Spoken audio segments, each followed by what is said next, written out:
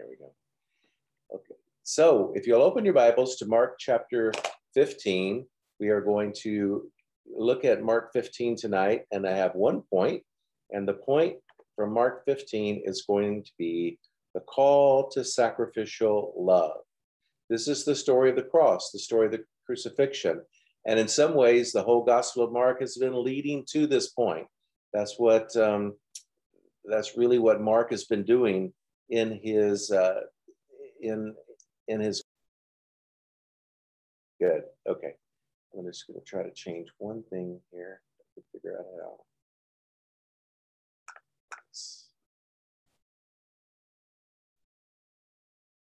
Okay.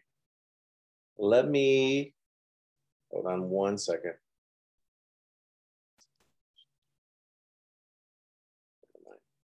All right, I'm back.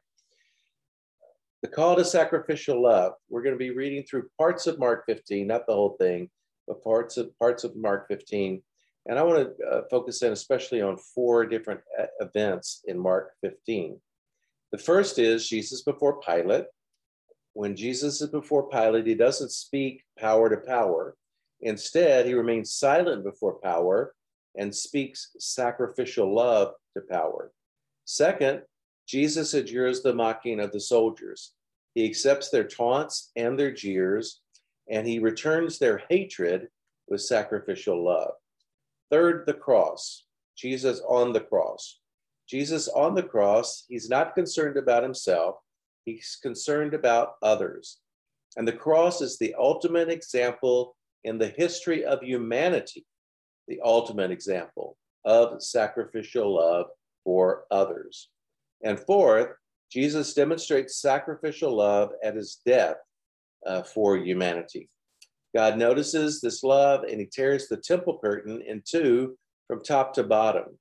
A centurion, a Roman, he's the one who watches the crucifixion and sees the sacrificial love of Jesus and comments, truly this was the Son of God. So there are many other things we could talk about in Mark 15. These are the things that we will be talking about. So let's go to Mark 15, 1 through 5, and let's look at Jesus before Pilate. And I'll just make a few comments as we read this. Very early the next morning, so now we're on Friday, what we know in the church calendar as Good Friday, and it's very early in the morning, the chief priests, the elders, and the experts of religious law, and the whole Sanhedrin reached a decision. Binding Jesus, they led him away and handed him over to Pilate. So they made a decision of what they were going to do with Jesus, and that was they were going to put him on trial in front of the Romans and appeal to the Romans for Jesus to be executed. They take him to Pilate, who is the procurator of Judea. He is the Roman official. And when you read the other Gospels, you see they take him to Pilate. Pilate then sends him to Herod. Herod doesn't want anything to do with this, so he sends him back to Pilate. But in Mark, you have a very truncated view of what's going on this day, and he only mentions Pilate. But Pilate questions him specifically about his kingship. He says, "Are you the king of the Jews?" Jesus answered him, "You are saying so." Now that's an interesting answer because Jesus doesn't give a direct answer. He doesn't give a direct answer and just say yes, because if he just said yes, then Pilate would have had a reason to find him guilty of treason. And he also doesn't say no, because no isn't the right answer. And so he gives an answer that causes Pilate to think. And I want you to see that in the ministry of Jesus. This is something that he does over and over again. He causes people to think. He doesn't always just give the pat answer. And sometimes that's what we want. We want the pat answer. We want, just tell me this. I just want to know. Just give it to me. And we don't want to think about it. But when it comes to spirituality, when it comes to our relationship with God, when it comes to matters of faith, you have to engage your brain. You have to engage your intellect. And so Jesus doesn't just give the pat answer. Instead, he says, "You are saying so." And basically to ask Pilate, well, what do you mean by that? Are you the king of the Jews? And then Pilate then has to think, well, what do I mean by that? And learning to think through spiritual matters is really, really important. If we're going to grow as disciples, if we're going to mature, then we have to be thinking people. And we have to get away from just, here are the pat answers, here's what you do, without thinking. We have to engage our mind, we have to engage our brains, we have to engage our intellect, and we have to think through the way we want to grow and how we're going to grow and how we're going to approach our spiritual lives. So, and Jesus does that throughout his ministry. He's done that with his disciples. Now he's doing it here with Pilate. In verse 3, it says, many of the chief priests brought charges against him. Pilate again questioned him, are you not going to answer them? Do you understand all the charges they bring against you? And then notice in verse 5, but Jesus did not answer them. So Jesus, again, he doesn't just give the pat answer. He causes Pilate to think. So much so that Pilate didn't even know what to do with it. He just marveled at it. But Jesus, at any point on this Good Friday, this day, could have called out to God, had the power to stop all of this, but he doesn't, because of his sacrificial love, because he's willing to die for us. He's willing to sacrifice himself for us. He didn't have to. He had a choice. And you see that even here. He has a choice in how he's dealing with Pilate. And he's dealing with him in a way that's causing Pilate to think and causing Pilate to marvel. Now, what I get from that is I get that when I come to Jesus, I need to be a thinking person. Jesus isn't just always going to give me the pat answer. He's not always just going to give me an easy answer. He's going to cause me to think. Therefore, I need to be a thinking person. And Jesus here also, something else that you see that he doesn't do, he could have stood up to Pilate with power. Pilate has power, but Jesus doesn't fight power with power, because that's not really sacrificial love. Sacrificial love is not about, well, you show your power and I'll show you my power. Sacrificial love is about being humble. Sacrificial love is even about receiving the threats, receiving at times the hurt that comes from people around us. And Jesus was willing to do that because he had sacrificial love, because he was willing to die for humanity. So he doesn't fight power with power here. Even, and this I think is an important point, even in his silence, Jesus is teaching us about sacrificial love. He gives Pilate no answer, but even by not answering Pilate, he gives the answer of sacrificial love. And you're going to see that throughout Mark chapter 15. Okay, let's look at Mark 15, verse 6. We'll go on from 6 to 15, where Jesus is sentenced to die here on Good Friday. According to the custom of the festival, this is the Passover festival, Pilate would release one prisoner whom the crowd requested. There was a man named Barabbas who had been imprisoned with the militants. He had committed murder in the insurrection. The crowd went forward and asked Pilate to honor the custom. Just a note about Pilate. Pilate was a pretty ruthless guy. In fact, he was so despised by the Jewish people that they had constant insurrections while he was the procurator of Judea. And ultimately, he did such a horrible job that the exiles banished him off to Gaul, took his kingship away and banished him off to Gaul because he just treated people so horribly. There were 4 insurrections specifically that he just quashed. And so he was concerned about militants. He was concerned about insurrectionists. He was concerned about treason. And this was something that he always had on his mind and he was on his guard against. And so in this case, here's Jesus and there's this Passover, and Pilate wants to try to appease the crowd. So he's going to release a prisoner. And in verse 9, it says, Pilate answered them, "Do you wish for me to release to you the king of the Jews?" For Pilate knew that it was because of envy that the chief priest had handed Jesus over to him.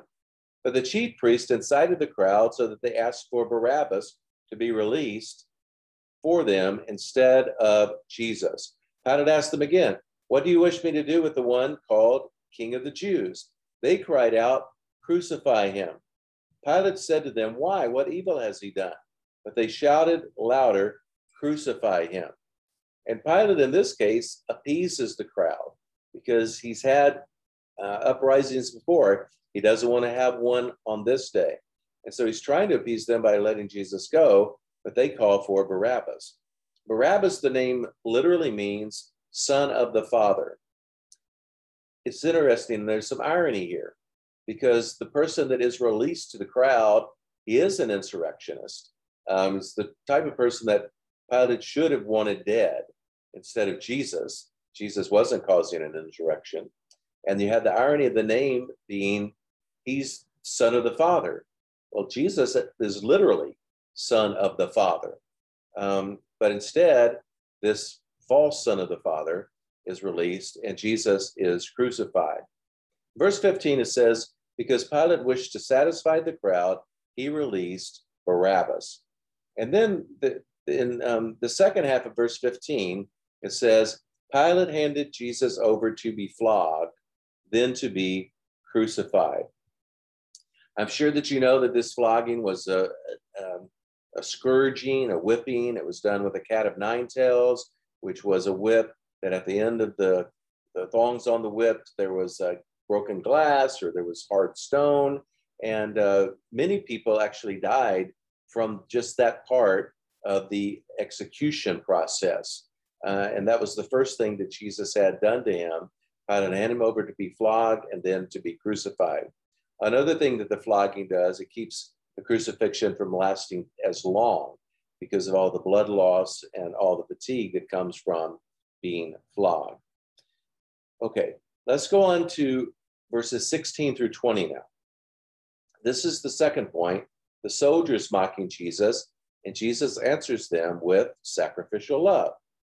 Verse 16, the soldiers led him into the palace, which is the Praetorium, and they called together the whole cohort. They dressed him in purple. They wove a thorny crown and put it on him. They began to greet him, "Hail, King of the Jews." They beat him on the head with a reed and spat on him, kneeling on their knees before him. After they mocked him, they stripped the purple cloth off him and put his own garments on him. They led him outside to crucify him. So you have the soldiers here. A cohort could be as many as 600 soldiers, maybe even as many as 3,000, but 600, the lesser number. And you see the irony here because they are going to mock him as being king, put a crown of thorns on him. And but the fact is that this is the real king. That's the irony, is that Jesus is king and they're mocking him as king, but they're mocking the real king. But what does Jesus do in all of this? He has the power again to stop all of this anytime he wants. But instead, he takes the jeers, he takes the taunts, he takes the abuse. I mean, they were abusing him, hitting him, spitting on him, and he does not retaliate. Instead, he responds with sacrificial love. And that's what sacrificial love does. Sacrificial love, there's a willingness to take on the hurt of people around us. And it does hurt us by doing that. But when you have sacrificial love, you're willing to do that. And Jesus was willing to do that. Now let's go to the third event, and that is the crucifixion. And this is in verses 21 through 32. The soldiers forced into service a passerby named Simon of Cyrene to carry Jesus's cross. Simon had come from the country and was the father of Alexander and Rufus.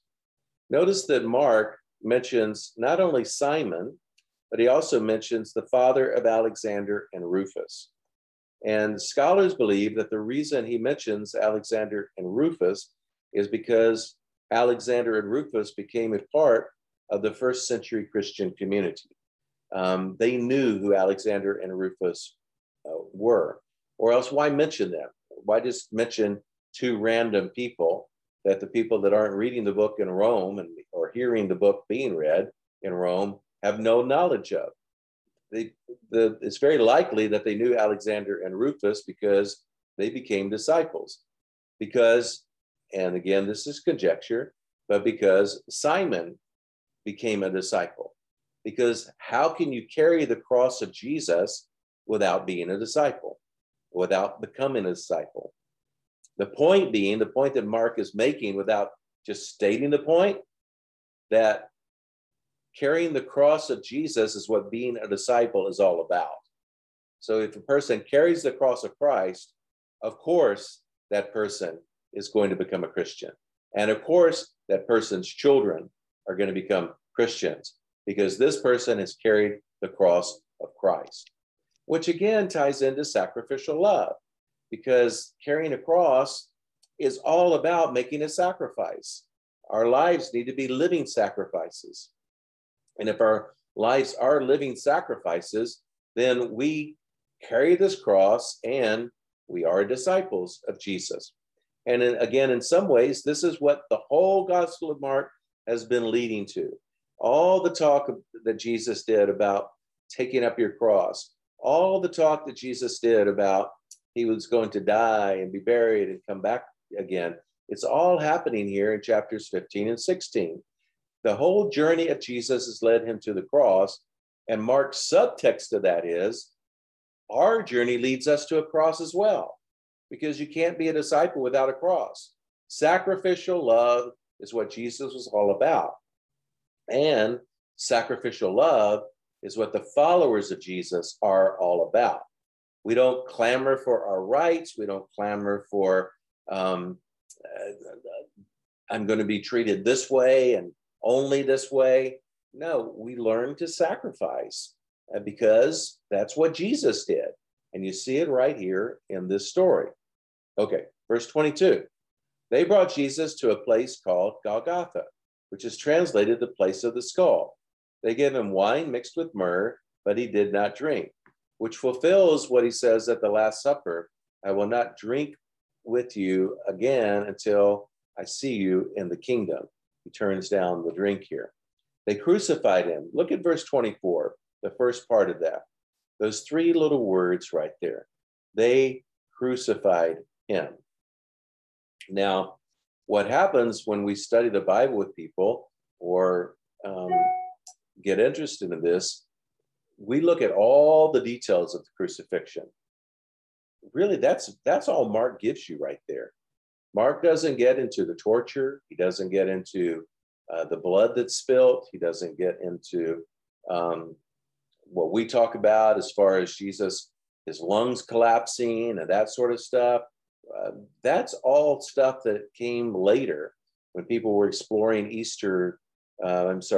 Good Friday and then Easter Sunday. And it's what we see in the media today. And it's what we see in film today. I mean, you look at Mel Gibson's Passion of the Christ, and it's just such a bloody, bloody scene. But with Mark, all you get are those three words there. They crucified him.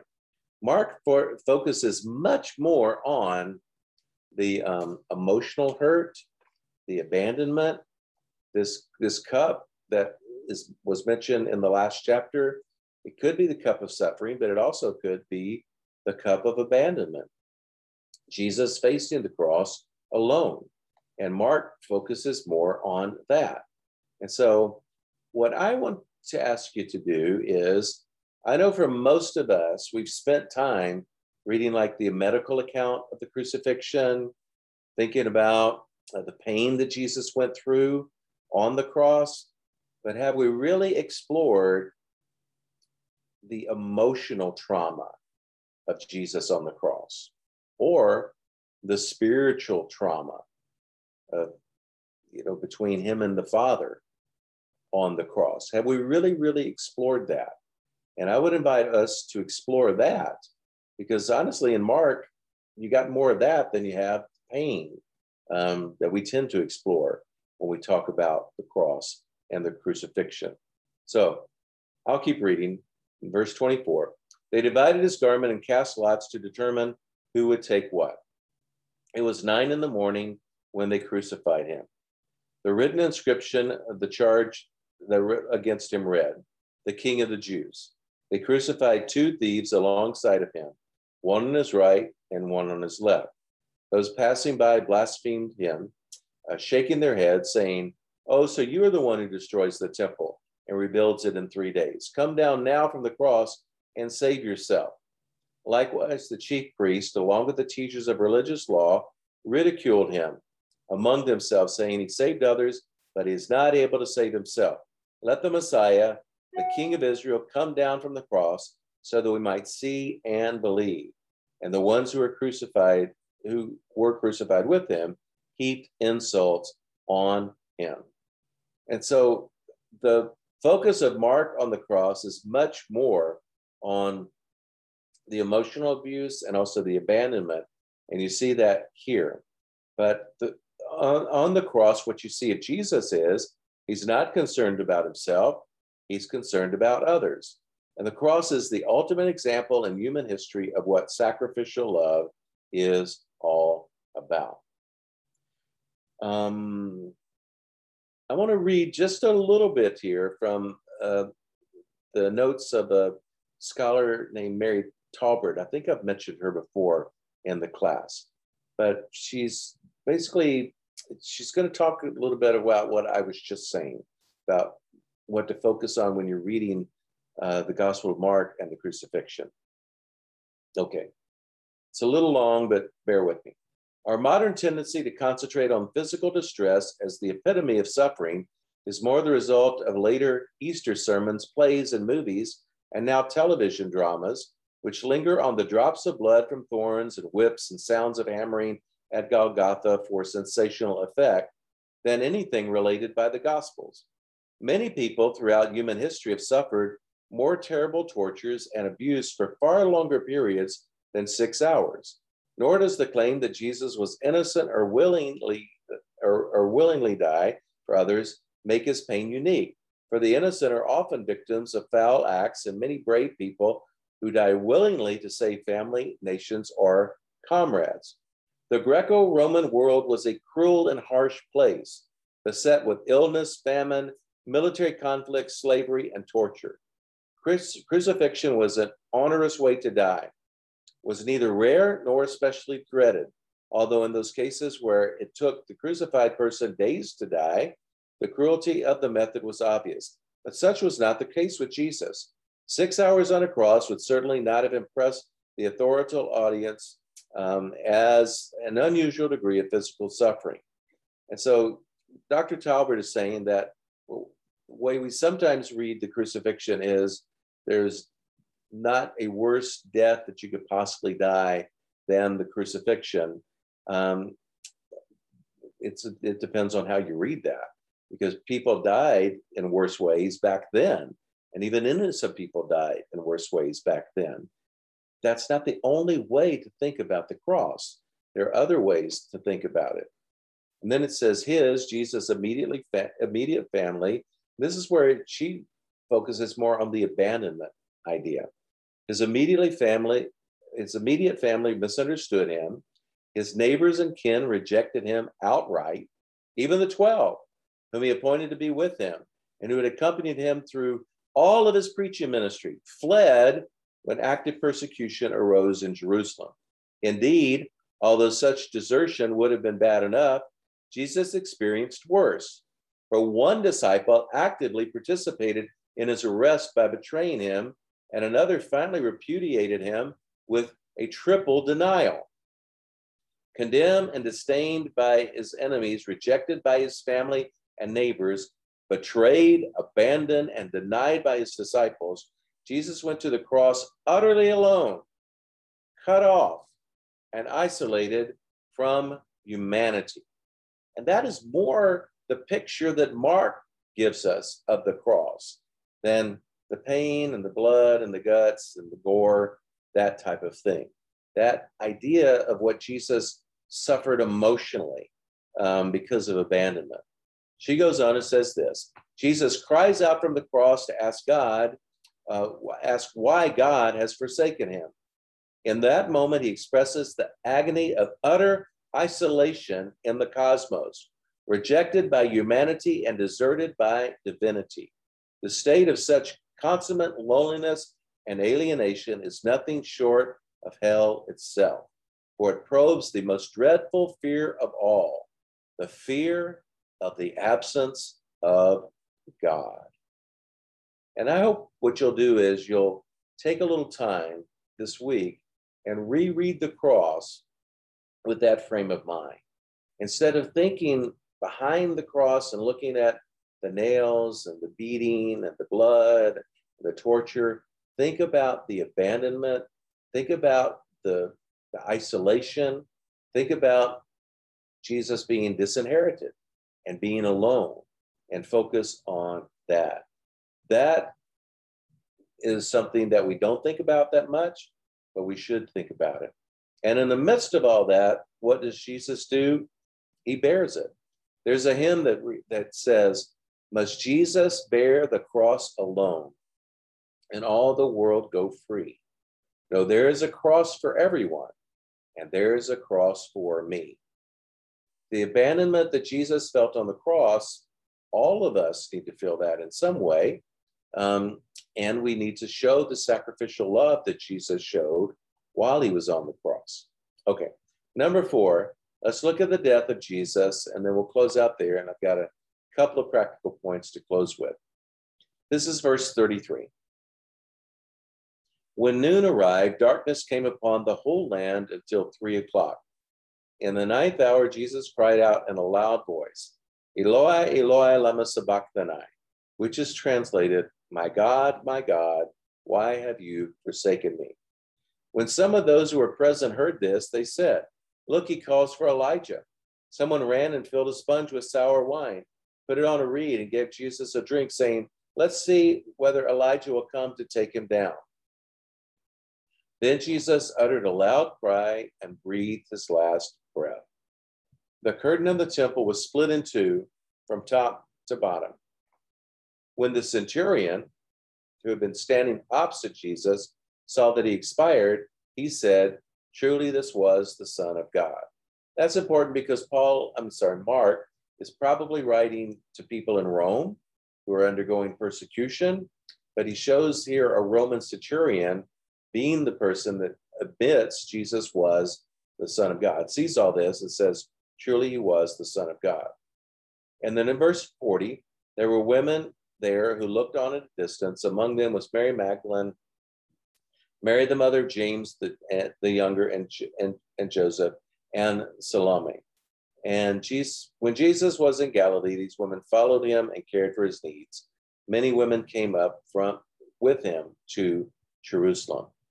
So Jesus demonstrates sacrificial love on the cross. So much so that the temple is torn in two from top to bottom, as if to say that there is now no separation between God and humanity. And a centurion sees this and makes the confession that this is the Son of God. Edwards writes, "Nevertheless, when Jesus dies, rejected and alone, the most significant event of Mark's gospel transpires. The temple curtain is torn in two, and the Gentile centurion confesses Jesus as the Son of God. Only at the cross can Jesus be first confessed in faith as the Son of God." And this is what the Gospel of Mark has been driving to from the very beginning, this statement that Jesus is the Son of God. And it happens because Jesus was willing to go to the cross for our sins. Now, next you have the burial of Jesus, but I'll let you read that on your own. Let me just skip to a couple of practical points. We've been talking about sacrificial love, whether it's Jesus not standing up to power with power, but instead looking at power and making power think, or Jesus taking on the jeers and the taunts of the soldiers, or Jesus being willing to go to the cross and face the abandonment that he felt on the cross. Jesus did all of that because of love. And it was a decision that he made, that he was going to show what sacrificial love is all about. Now, how do we grow in sacrificial love? I have 2 quick points. Number 1, the first way to grow in sacrificial love is to look at Jesus, to learn from him. He is the greatest example in history of sacrificial love. So when we read the Gospels and focus on Jesus, we need to ask, what did Jesus do? And how can I imitate Jesus here? And so I know when you look at the cross, it's difficult to think about, at least for me, it's difficult for me to think, wow, would I do that? Would I have the strength to do that? I don't think I would. But the thing is, Jesus did that for us so that we can sacrifice ourselves in other ways. There are not many people, I think granted, there are not many people we would be willing to die for, but are we willing to do little acts of love to help people, to show people our love, not just our love, but to show people the love for Jesus, love of Jesus. So don't just think of the cross, go back to Mark chapter 1 and read all the Gospel of Mark this week. And I encourage you to read it. You know, we've been reading it every week. I encourage you to read it again this week. And this time, just make note of all the ways Jesus demonstrated sacrificial love before the cross. The reason Jesus was willing to die the death on the cross is because he sacrificed his life all along for people and demonstrated sacrificial love all along the way. He did the little things that demonstrate sacrificial love. When the woman with an issue of blood reached out and touched the hem of his garment, what did he do? He stopped and he had a conversation with her. When the widow put in her 2 mites in the temple treasury, nobody noticed except Jesus. He noticed. That's sacrificial love. And he made an example of her to his followers because of that. He noticed her gift. Sacrificial love does that. It notices the gifts of other people. When the disciples tried to keep the children from approaching Jesus, what did Jesus do? He says, don't hinder them. He included them and he gave them a hug. And that's sacrificial love, welcoming children. So, you know, sometimes I think our concept of sacrificial love is only the cross, this big, grandiose event. But it's not just that. It's all the little things that we do to demonstrate how we love people, whether it's welcoming a child or whether it's stopping to have a conversation with someone who is hurting. These are ways that aren't so grandiose, but they are a big deal. They're little acts of kindness that can open up hearts of people. And we can do these throughout the day and throughout the week. And so I encourage you just to look for little ways to show love, and that's sacrificial love. And it can be just by putting yourself out a little bit for the needs of other people. You know, our son was in town this past week, and he's been carrying this backpack that's been falling apart, and so the strap's been coming off.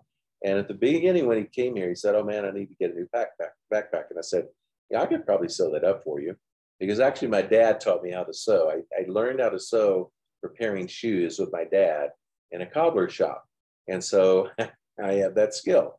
But he forgot about it, and I forgot about it.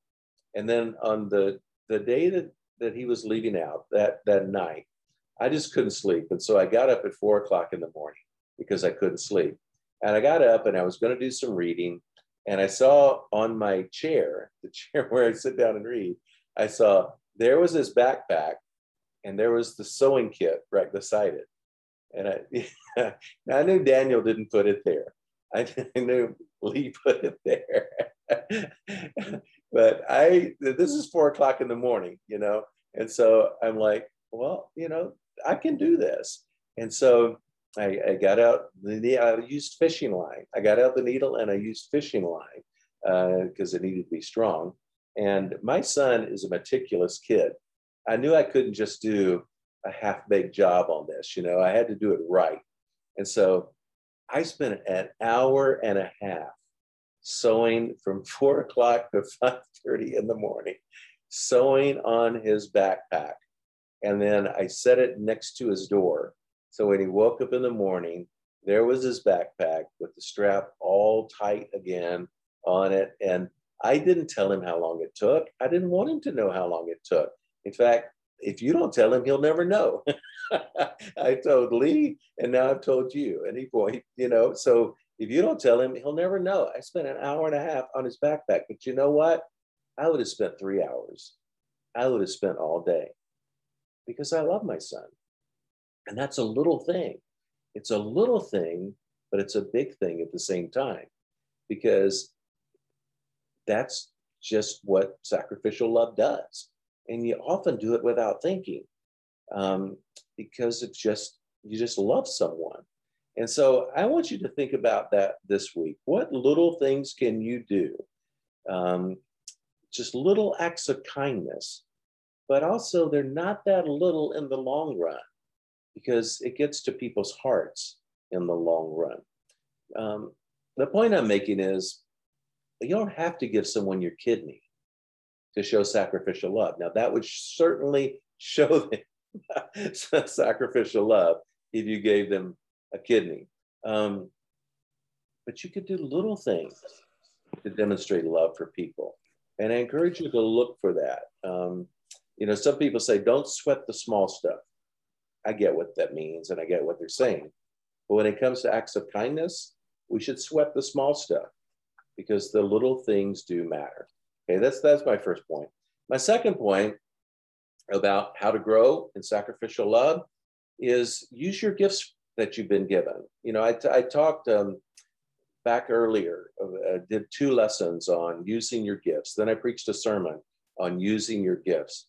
And since that time, how have you done using the gifts that God has given you for the church and for other people and to meet the needs of people?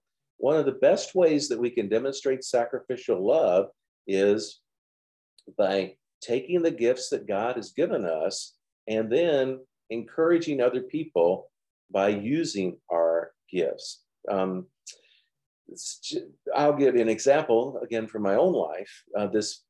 Last week on the same day, I got 2 questions from different people in different parts of the world. And each of them was about a page length of an email. And I didn't know either person. I'd never met either person. But because I teach, and because I